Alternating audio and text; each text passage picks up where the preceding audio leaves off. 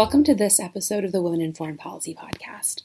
This month, we're talking to some diplomats and to people who are involved with the diplomatic process. And we're going to learn a lot about how they go about their jobs, how they got into the field, some of the challenges that they've found in the field. And I'm really excited for you guys to hear the conversations we've had this month because I think they're really interesting and we're hearing from a really big, diverse group of people. One thing that you may notice is that we're dropping 2 podcasts simultaneously here. That's because not only do we speak to people who work as diplomats, whether for their government or for a non-governmental organization that works in the diplomatic sphere, we also got the amazing chance to speak with a woman who was married to a diplomat for several years and who got to work in her own field as well as living as a diplomatic spouse. And we got to talk with her a little bit about how that experience looked and what that was like for her. And I'm really excited to be able to share both sides of that experience with people because I think that both sides of that experience are equally valid and equally important. And I'm really happy to be able to bring that conversation to the forefront here. So without further ado, I'm going to go ahead and begin this episode by letting our diplomats introduce themselves. My name is Leah Miller. I'm a public affairs officer and also a U.S. diplomat, which means I work for the U.S. Department of State as a foreign service officer. Public affairs is my chosen area of expertise, but within the State Department, I'm what is known as a generalist. And a generalist is basically an officer who has the ability to work in any one of the 5 main areas that belong to the traditional track of professionals that could rise to become a career ambassador.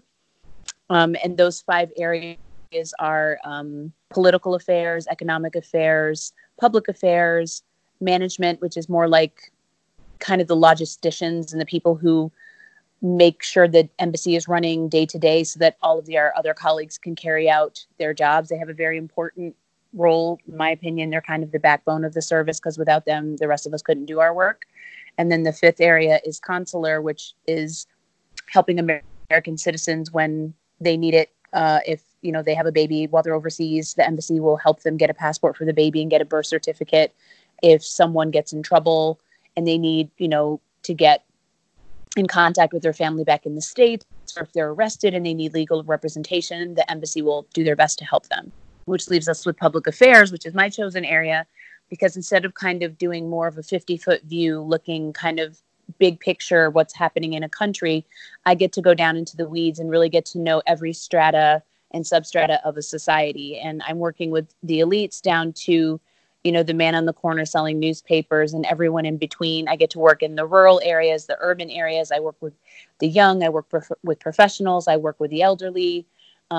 Through public affairs, we do a lot of exchange programs. We do a lot of cultural affairs programs, introducing various elements of American culture to the host nation and in turn sharing with American audiences some of the local culture in whatever country we're in.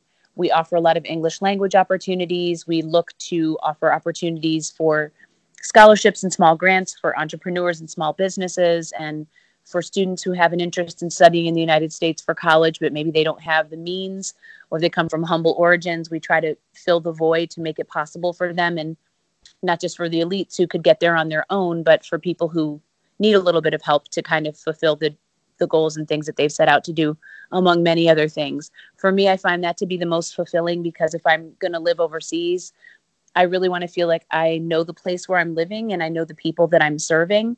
And I really feel like public affairs is the best of the 5 areas to really know a place and to know a people and to also feel like what I'm doing makes a difference, not only for the American public that I serve, but for the people whose lives I'm touching through my work. So for me, I kind of feel like I get a lot of fulfillment knowing that I may have left things better than I found them, and I've created opportunities that can really change the course of a person's life for the better. Hi, I'm Azra Zaya, and I am the CEO and president of the Alliance for Peacebuilding.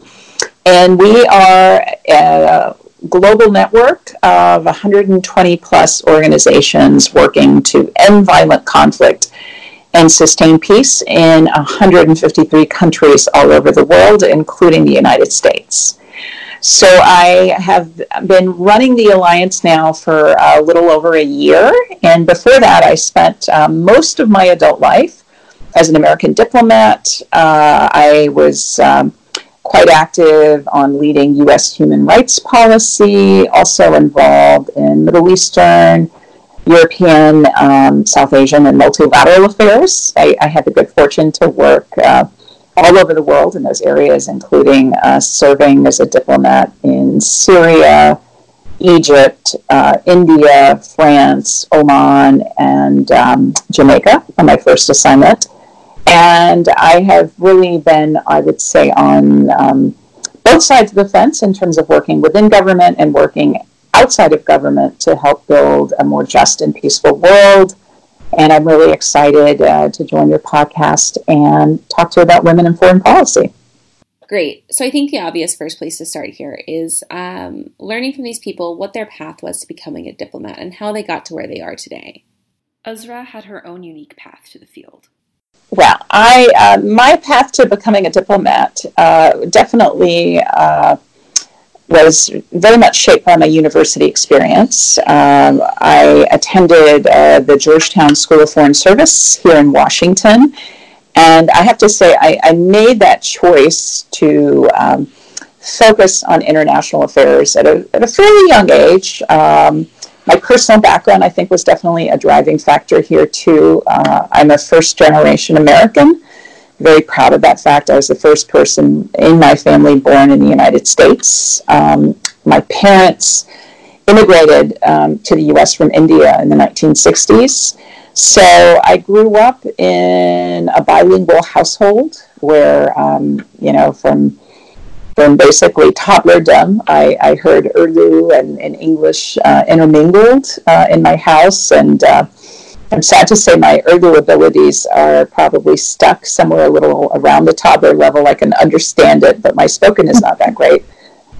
And although I didn't have the opportunity really to travel extensively at a young age, I definitely had that opening to the world through my parents, and would talk about what was happening in India, in the Middle East, and elsewhere, and really was one of those kids very interested in learning foreign languages, was a model United Nations nerd, as we say in the States, and took that decision at a young age when I was applying to colleges to focus on international affairs through Georgetown. The other experience academically, I think, that was decisive for me in trying to pursue diplomacy as a career was studying abroad. Here in the United States, there's kind of a tradition where often students, their third year of university, might choose to spend a semester or two studying abroad. In my case, I went to Cairo, Egypt, and studied for 2 semesters at the American University in Cairo.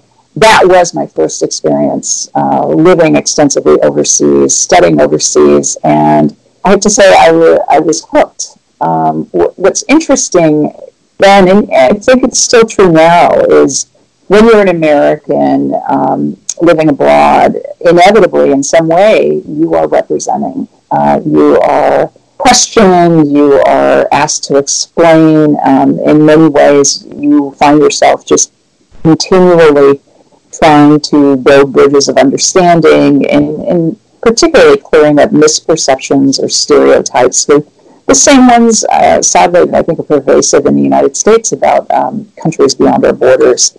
So being in that position, actually, I found it exhilarating. I found it I found myself wanting more. So my 4th year of university, I took the exam to join the U.S. Foreign Service. Like many diplomatic services, it's a merit-based system where you take a written exam, and if you make it past that hurdle, there's an oral exam and a further review process. So I found myself actually joining our foreign service as a diplomat at a relatively young age, age 22. And at the time, I was the youngest diplomat in the foreign service. Leah also talked about how she got into the field. One of the areas that the State Department always talks about, not only in terms of our policy priorities, but also in terms of the makeup of the people who reflect American culture, is diversity and social inclusion.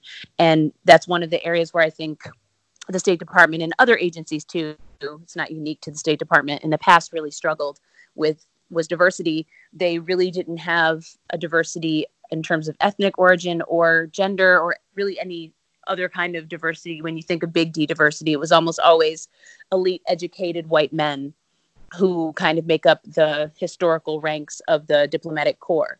So in the early mid 90s, a program was created in the department specifically to attract and to recruit people who otherwise qualified for diplomatic service, but who didn't necessarily fit the original cookie cutter of being an elite educated white male. They were looking for diversity in the broadest sense, from getting more people from, the Midwest, because they historically, it seemed like people were really more from coastal areas, so they have more regional diversity, different perspectives in that way, to bringing in more women, bringing in more minorities, bringing in people from different socioeconomic classes, different religious backgrounds, you name it.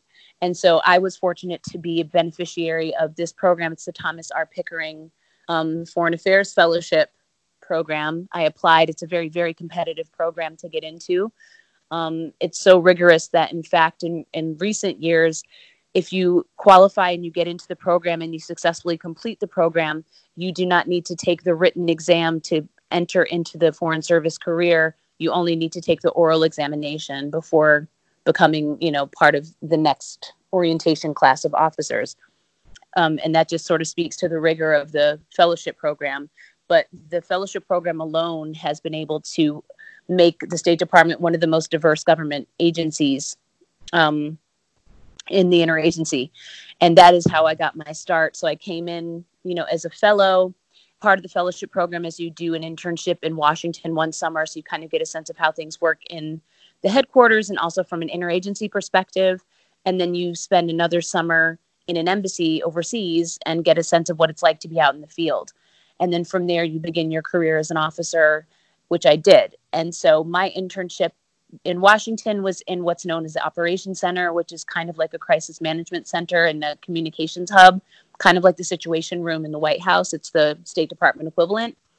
And then my internship overseas was in Santiago, Chile, in the public affairs section. So early on, I knew right away that public affairs was where I wanted to be. I felt like it was the best fit for me, even though originally I came in politically coned, since that's the traditional track of most Foreign Service officers. From there, my first assignment was in Muscat, Oman, where I did public diplomacy and consular work. And then from there, I went to Nicaragua and did administrative, more management logistics work.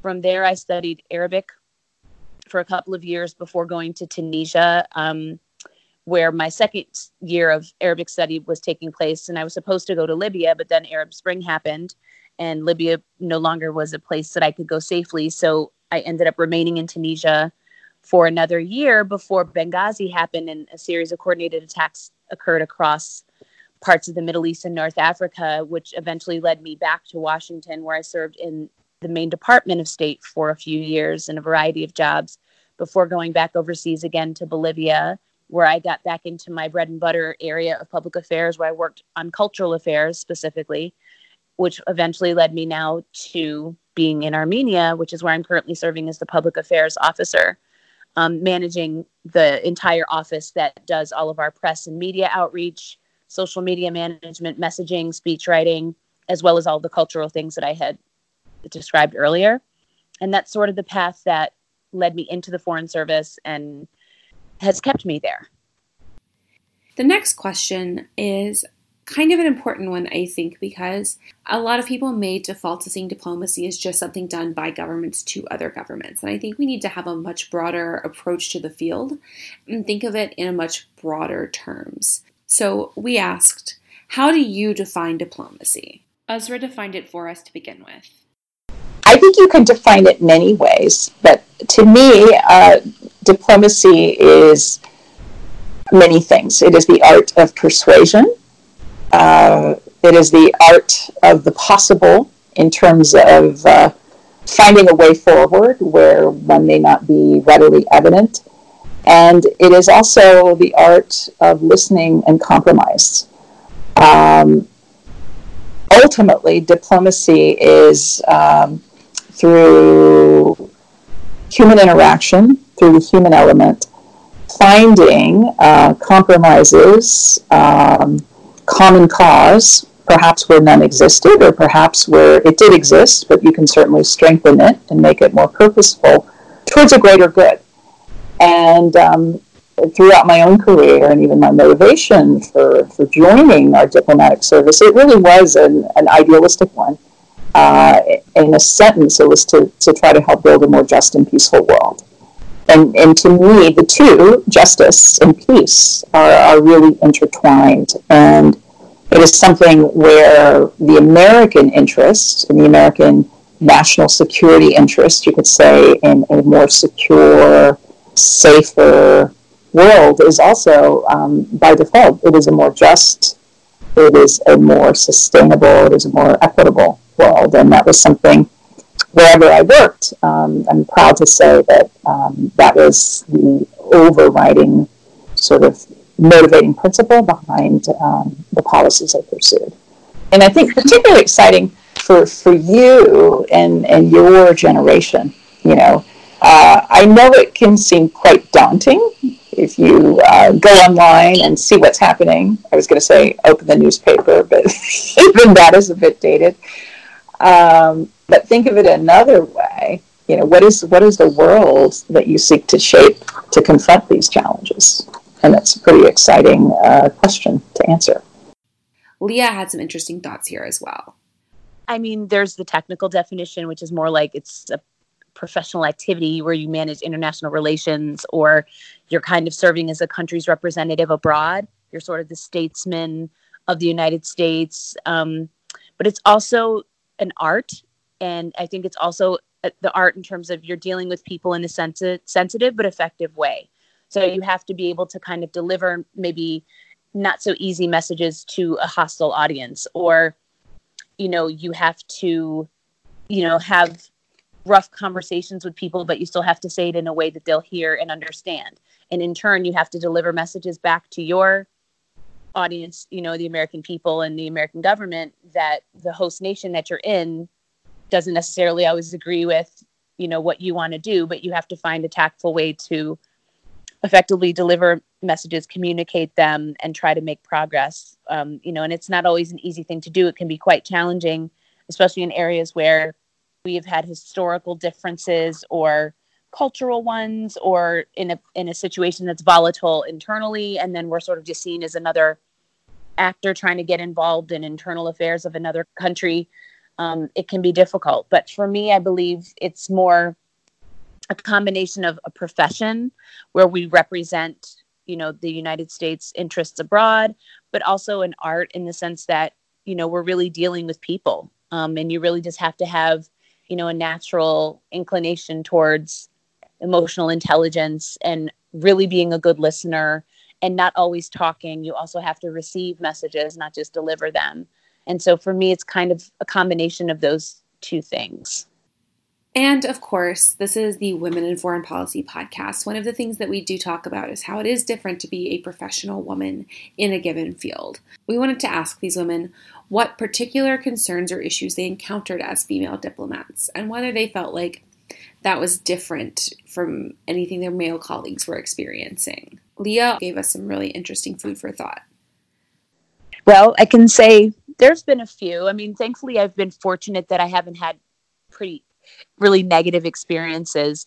But I would say, in addition to issues with me being a female in positions of authority, when I first entered into the career, I was also dealing with a lot of ageism as well, because I came in, you know, basically right out of grad school in my early 20s, and I immediately would go out to a new embassy where I'm managing 50 people, half of whom are they've been working for as long as I've been alive. And here I come, this brand new person and a female, into certain societies that are a little bit more, you know, patriarchal, or they have more of a machismo about them.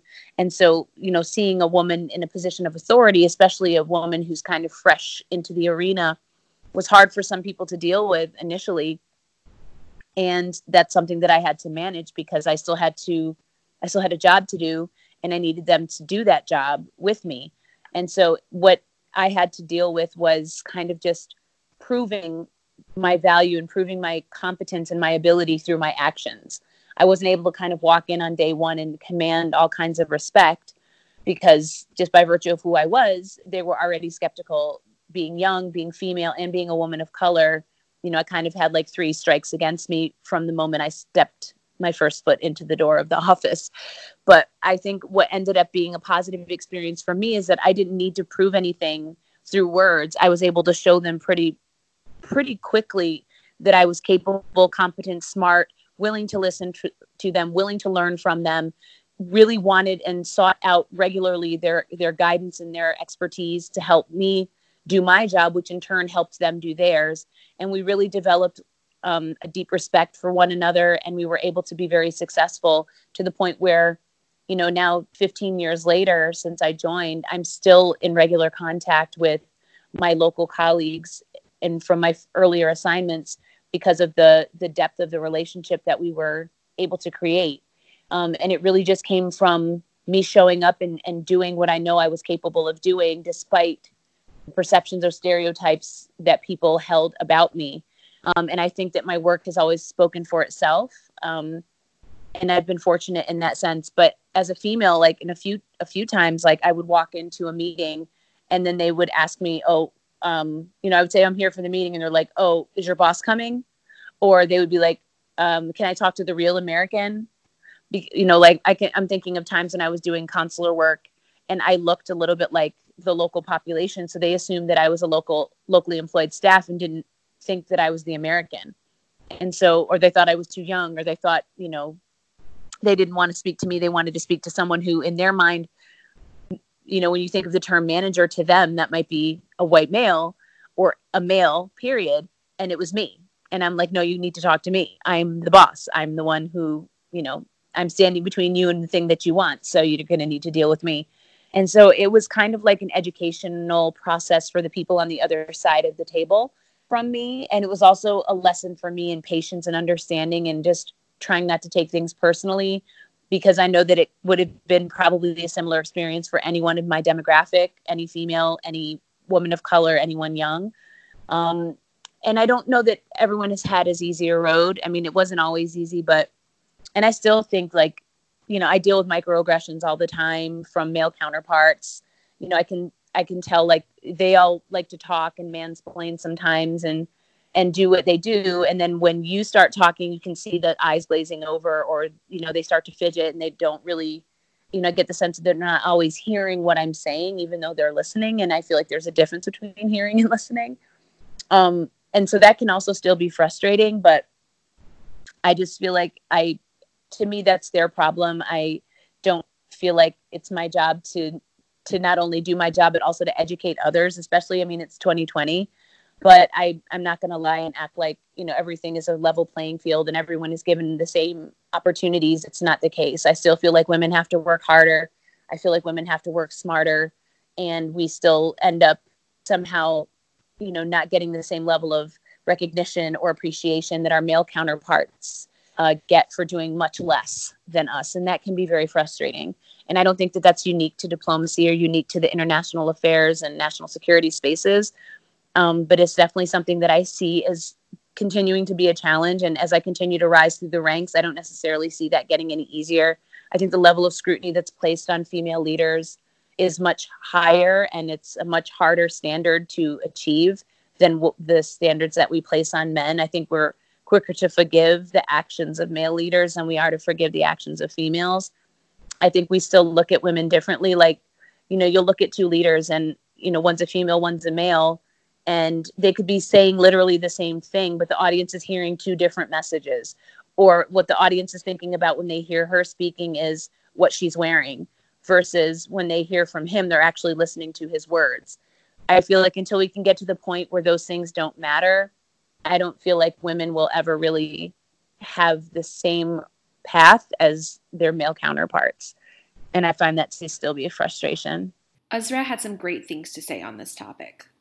the question, the answer to the question really shifted at different points in my career.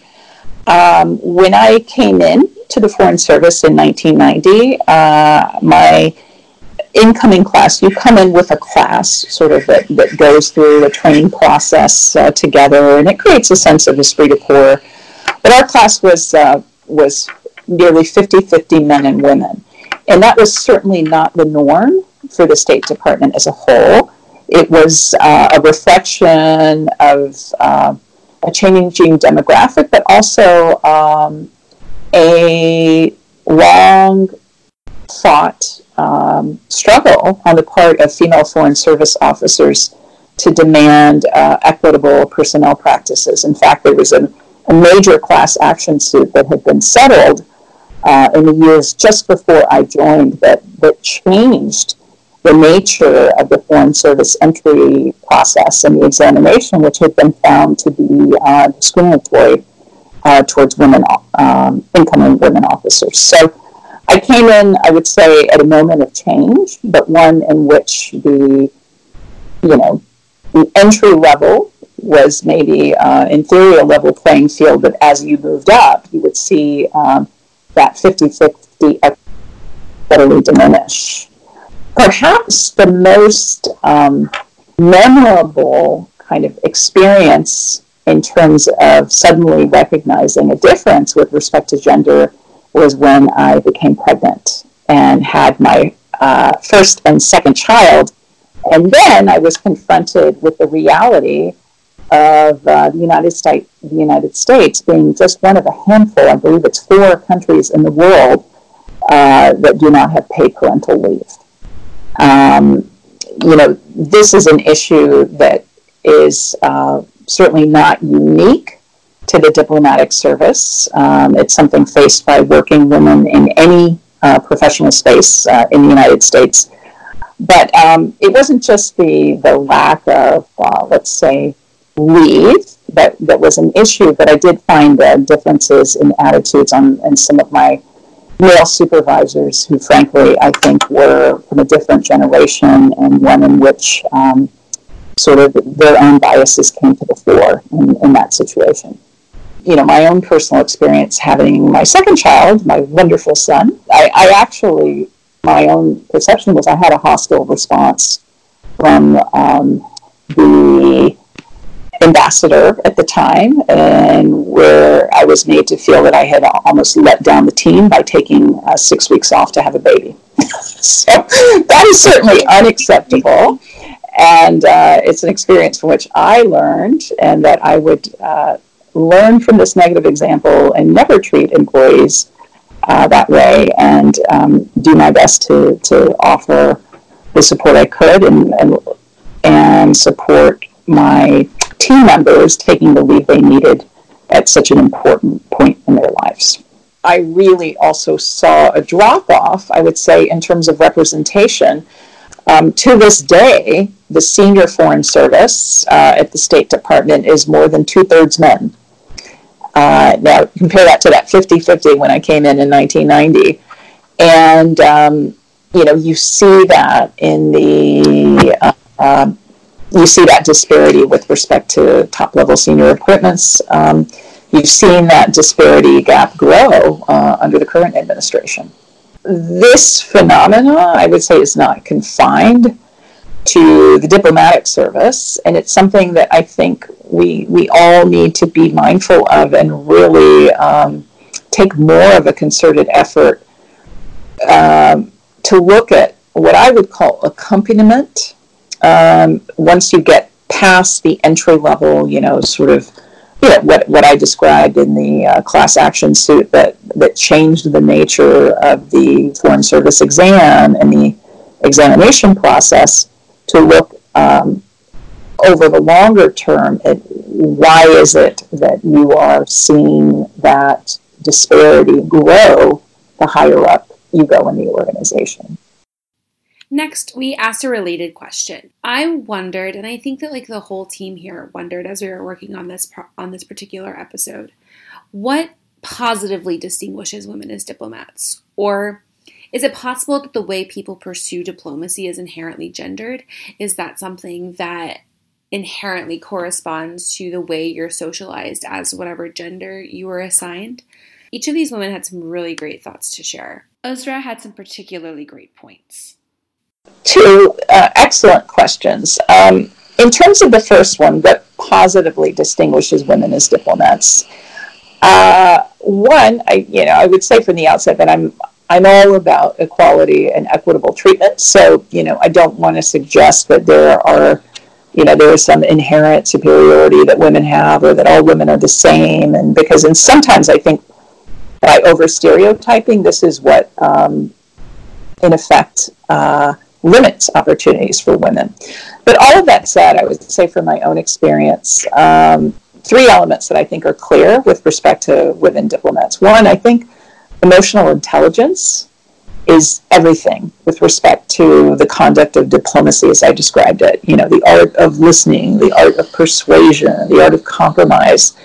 So it isn't merely, the knowledge of facts, which are quite important, in being an effective diplomat. You've got to know your brief, and certainly the Foreign Service exam really emphasizes substantive knowledge and, how you could apply that in a diplomatic career.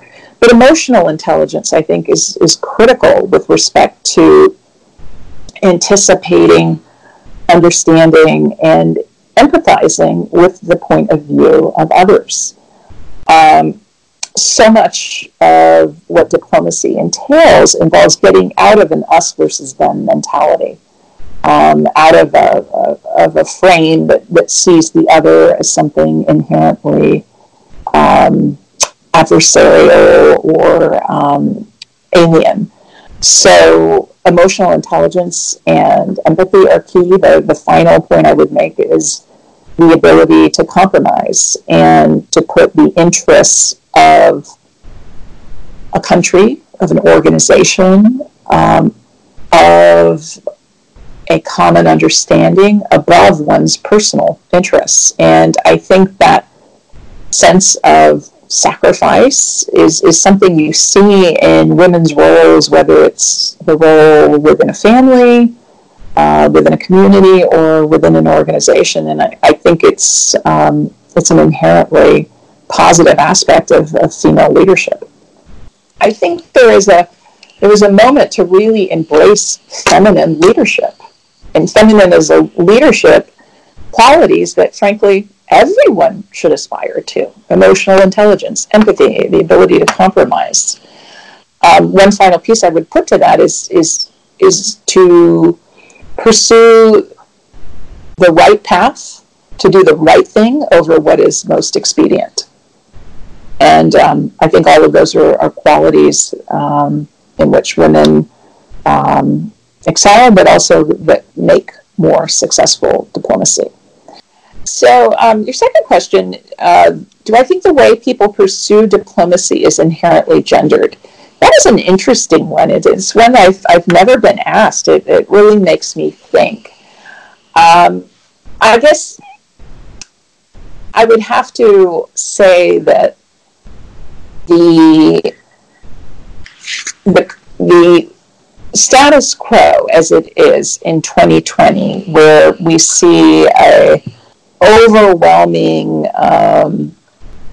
supermajority of positions occupied, frankly, by men as opposed to women, but also I think let's put into the equation the questions of diversity and questions of, at least in the American case, aspiring for diplomatic service that looks like America. That is not the case in this day and age. A lot of work has been expended towards making the U.S. Foreign Service more diverse, and certainly there was a great deal of improvement over the course of my career from a very low bar. But the simple fact is the senior Foreign Service that I mentioned, where the majority of ambassadors and senior officials are drawn, is 89% white, which is also not representative of America as a whole. So I think that status quo, lack of diversity, lack of representation at the decision-making level does probably inherently gender diplomacy, although the practice itself, there simply is no bar and no reason why you cannot have more equitable representation. And in fact, there is a vast body of research to show that organizations that are more diverse, groups, in fact, there was a well-known Harvard Business School study that found that in group dynamics and group decision-making, the more women you had in a group, the more correct and impactful the decision-making would be. So while I would say the way people pursue diplomacy is gendered by the lack of representation at the senior decision-making level, it doesn't have to be that way, and it shouldn't be that way. Leah also gave us some good thoughts on how gender and diplomacy interact here. I actually think being a female diplomat has endeared me in different ways to different audiences that being a male, I don't think I would have had the same opportunities. For instance, I was able to kind of speak and engage with different audiences that would never have permitted a male to come in. Specifically, I'm thinking of dealing with youth or dealing with female groups, or especially in societies that are kind of stratified across gender lines. I'm able to kind of go to both groups, both the female groups and male groups, whereas my male counterparts really couldn't. They would either have to have a female liaison to enter into female spaces, or they would have to, delegate work to a female colleague to do. And so I kind of feel like being a woman is definitely an advantage in many ways, because people also don't expect similar things from me than they do from my male counterparts. So I'm able to go into meetings, and even though I may be invisible to some, I'm listening and I'm hearing everything, and I'm able to do stuff. And then, as a result of what I've learned or the information that I've received, and my male colleagues are always kind of taken to the side to have like sidebar conversations with different contacts, but I'm able to kind of work a room and move around more freely. And people are much more, I think being a woman kind of puts people more at ease. They just feel more comfortable with you. And I feel like I've been able to kind of get more quickly to a level of understanding, a genuine, understanding for other people, because I'm a female. I kind of feel like people just automatically are more comfortable with me. And so that's helped me when I'm trying to do listening to audiences to hear, what do they need from us? How can we help them? And it helps me kind of get right to the point instead of having to go through various formal steps that many of my male colleagues have to go through because they don't have that same connection. There seems to still be some type of barrier preventing them from, making those genuine connections that I think for women, it just kind of comes naturally and inherently to us. I think that women are more intuitive in a lot of ways. And so I can kind of, like, even on a subconscious or animal level, sense the feelings or the sentiment of the person across the table from me. And I can kind of negotiate and navigate those conversations and those interactions a little bit better. I don't want to say that women are more emotionally intelligent than men, but I think in some ways we are, because I just think it's kind of the way we're made. And I feel like that's been very instrumental in a lot of my success, is that I've been able to kind of navigate and read a room immediately. And sometimes my male counterparts just haven't been able to do that. And it's been a real gift for me in that sense. And I also think, like I said, it's an advantage, because when there's only a few women in a room, I think that gives more power to our voice, even though I'm always a proponent of having more women at the table.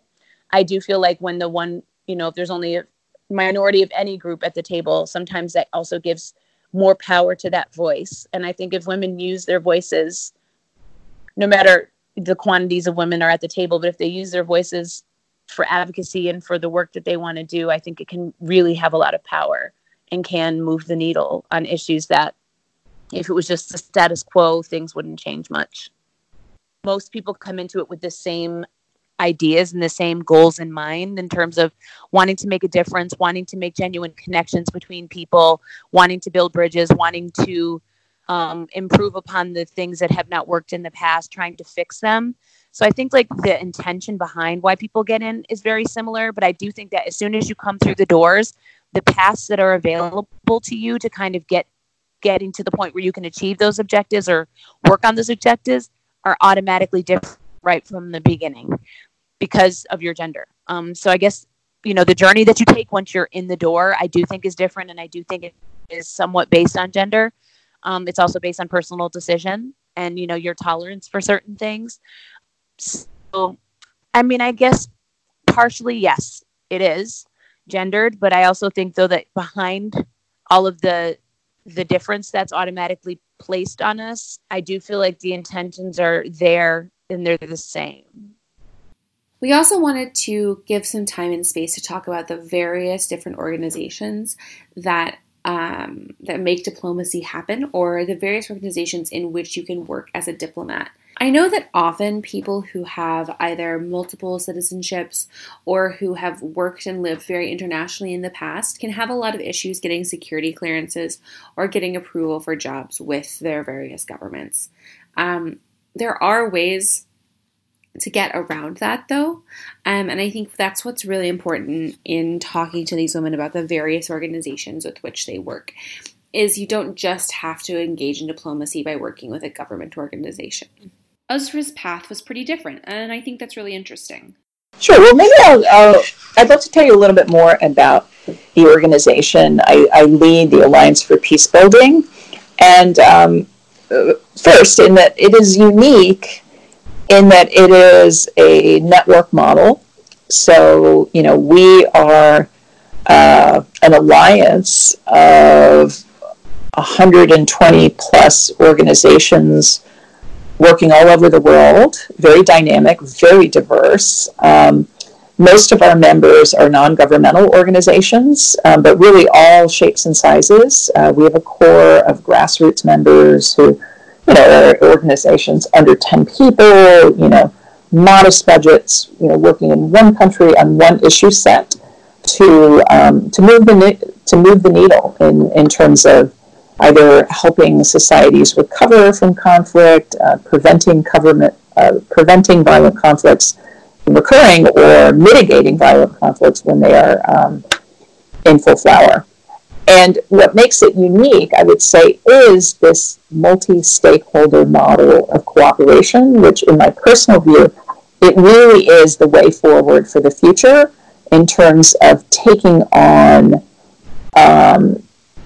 grave global challenges, but also seizing opportunities. Climate change, I think, would be the perfect example of this, where, yes, it is critical to have governments come forward to reach traditional accords and agreements, such as, the COP21 Paris Accord of 2015. But having these agreements at the governmental level is simply not enough. What occurred in 2015 was actually a multi-stakeholder, a multi-layered effort where you had hundreds of private sector companies, American and multinational, European and otherwise, make billions of dollars worth of commitments in terms of reducing their carbon footprints. You also had very important progress at the subnational level.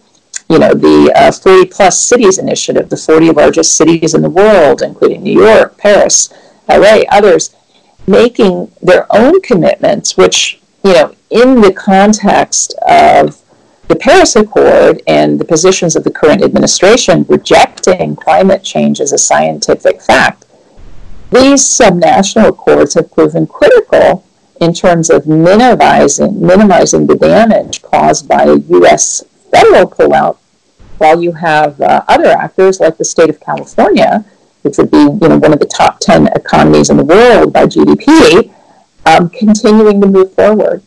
So to me, this multi-stakeholder model, it really is the way forward for the future, where, it's kind of governments plus, governments and civil society, governments and the private sector, working on multiple levels and common cause to really generate systems shifts in terms of approaches and outcomes. So, in terms of my decision to leave government, I did leave the State Department in 2018, and it was a personal decision,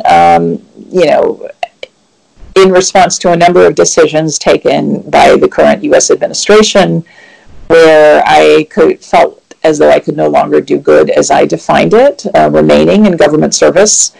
and I wanted to find a cause and an organization that I believed in and that I could put my experience and my optimism behind. And I found that with the Alliance for Peacebuilding. And maybe that's a bit of a concluding point, Nina. I mean, I think that in terms of, the aspirations towards helping to build a more just and peaceful world that motivated me to join the diplomatic service, I would still encourage your listeners, and particularly young women who might be listening to this podcast, to consider pursuing diplomacy as a career. But I would also say that's not the only track or channel where you can affect that kind of positive change. And within non-governmental organizations, within civil society, but also within the private sector, this multi-stakeholder model, it's hard to find an issue where you do not have that constellation of actors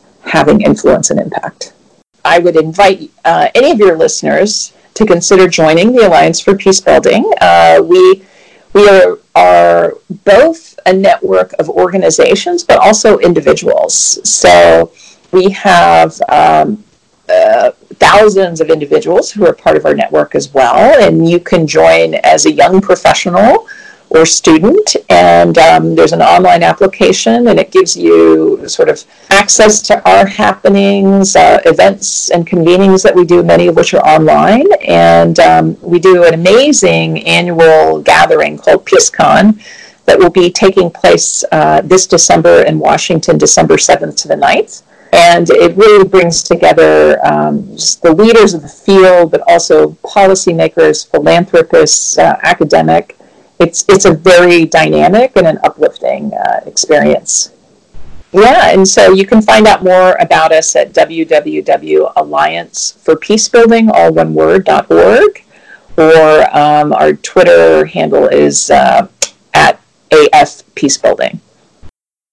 Finally, as always, we closed by asking, what advice do you have for women who are interested in diplomacy as a career? Uzra started us off. My advice would be go for it.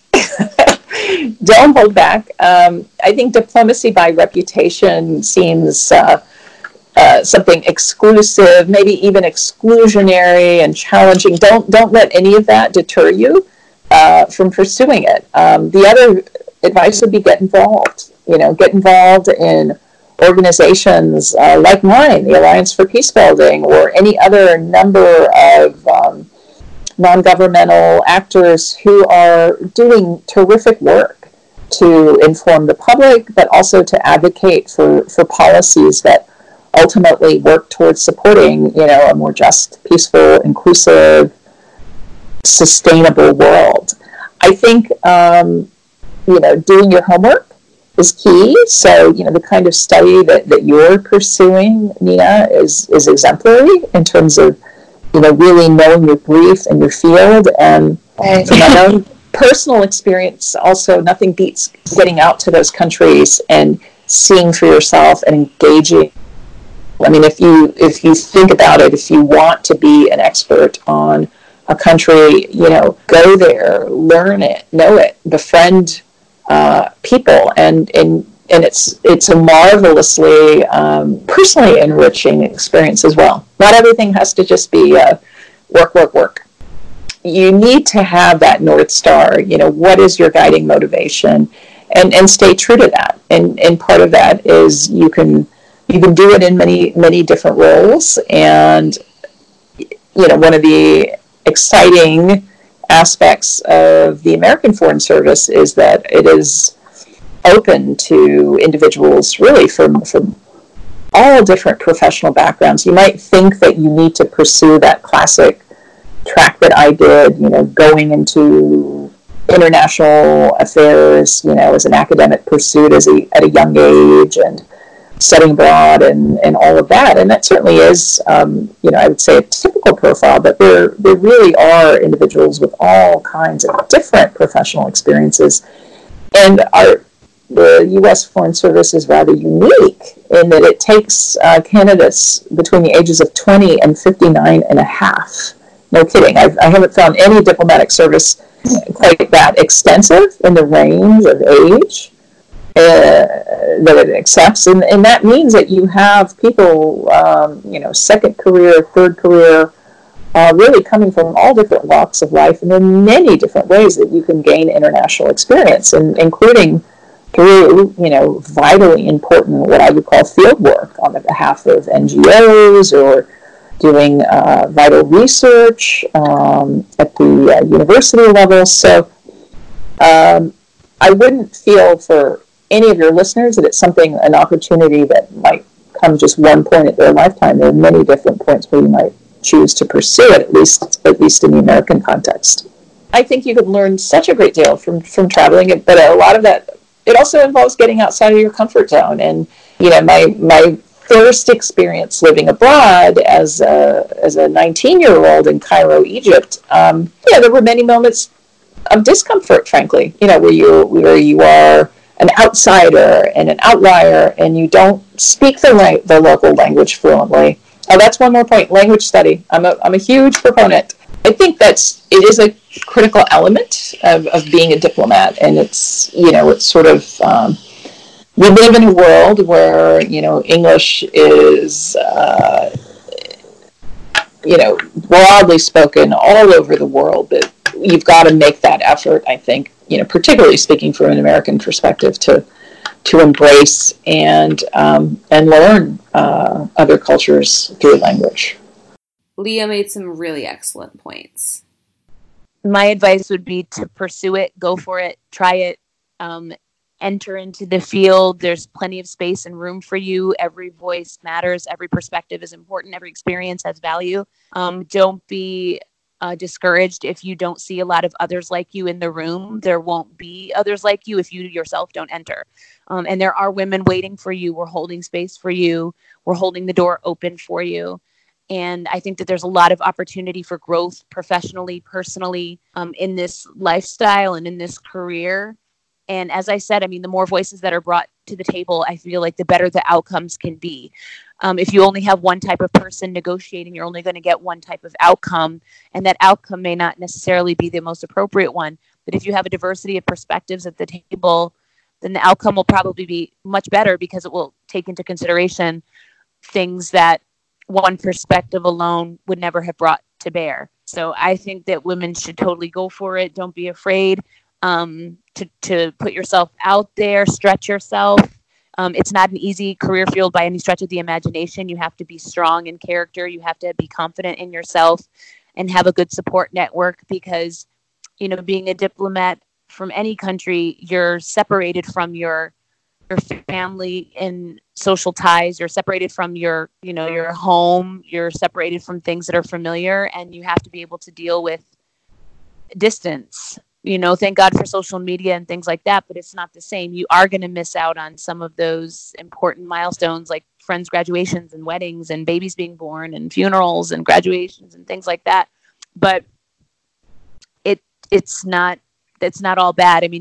You also give your friends and family an opportunity to travel, to do something different. You get to live this exciting life. You get to see the world and really make a difference. And I feel like if that's what motivates you, then this career field should be something that you certainly consider. And as I said earlier, there's a lot of opportunity for growth, and there's a void. And I feel like women need to rush and flood the field and fill that void. Well, that brings us to the end of our episode today. I hope that this was really helpful for people and a really enjoyable episode for people. This was one that came from a reader request. And along those lines, if you have an episode you'd like to hear, if you have a person you'd like to see interviewed, if you have burning questions that you would like to ask or have asked for you, please reach out. We're available on Instagram. Our Twitter handles are accessible. We would love to hear from you by email or any other way that you find to get in contact with us. We are really happy to talk about future episodes of the podcast, because ultimately we want to be making a podcast that people want to hear. With that, I hope you enjoyed this episode. Please don't forget to subscribe, rate, and review this podcast on whatever podcast app you use. This helps other people find us by raising us up in the rankings, and it is one of the most helpful things you can do. If you feel like you want to share a link to the podcast on your own social media with your own networks, that's also really helpful. While you're at it, please subscribe to the Women in Foreign Policy newsletter, which is available on our website. If you have any thoughts, anyone you want us to interview, anything like that, please reach out through that method as well. You can follow the organization's Twitter at WomenInFP. And if the work we're doing means a lot to you, please consider supporting us via PayPal at Lucie Goulet, that's LucieGoulet, or on Patreon at Women in Foreign Policy. We are an all-volunteer team, so it means your support goes even further. We love the work we do, and we couldn't do it without listeners like you. Thank you so much, and we'll talk to you again next month. Bye!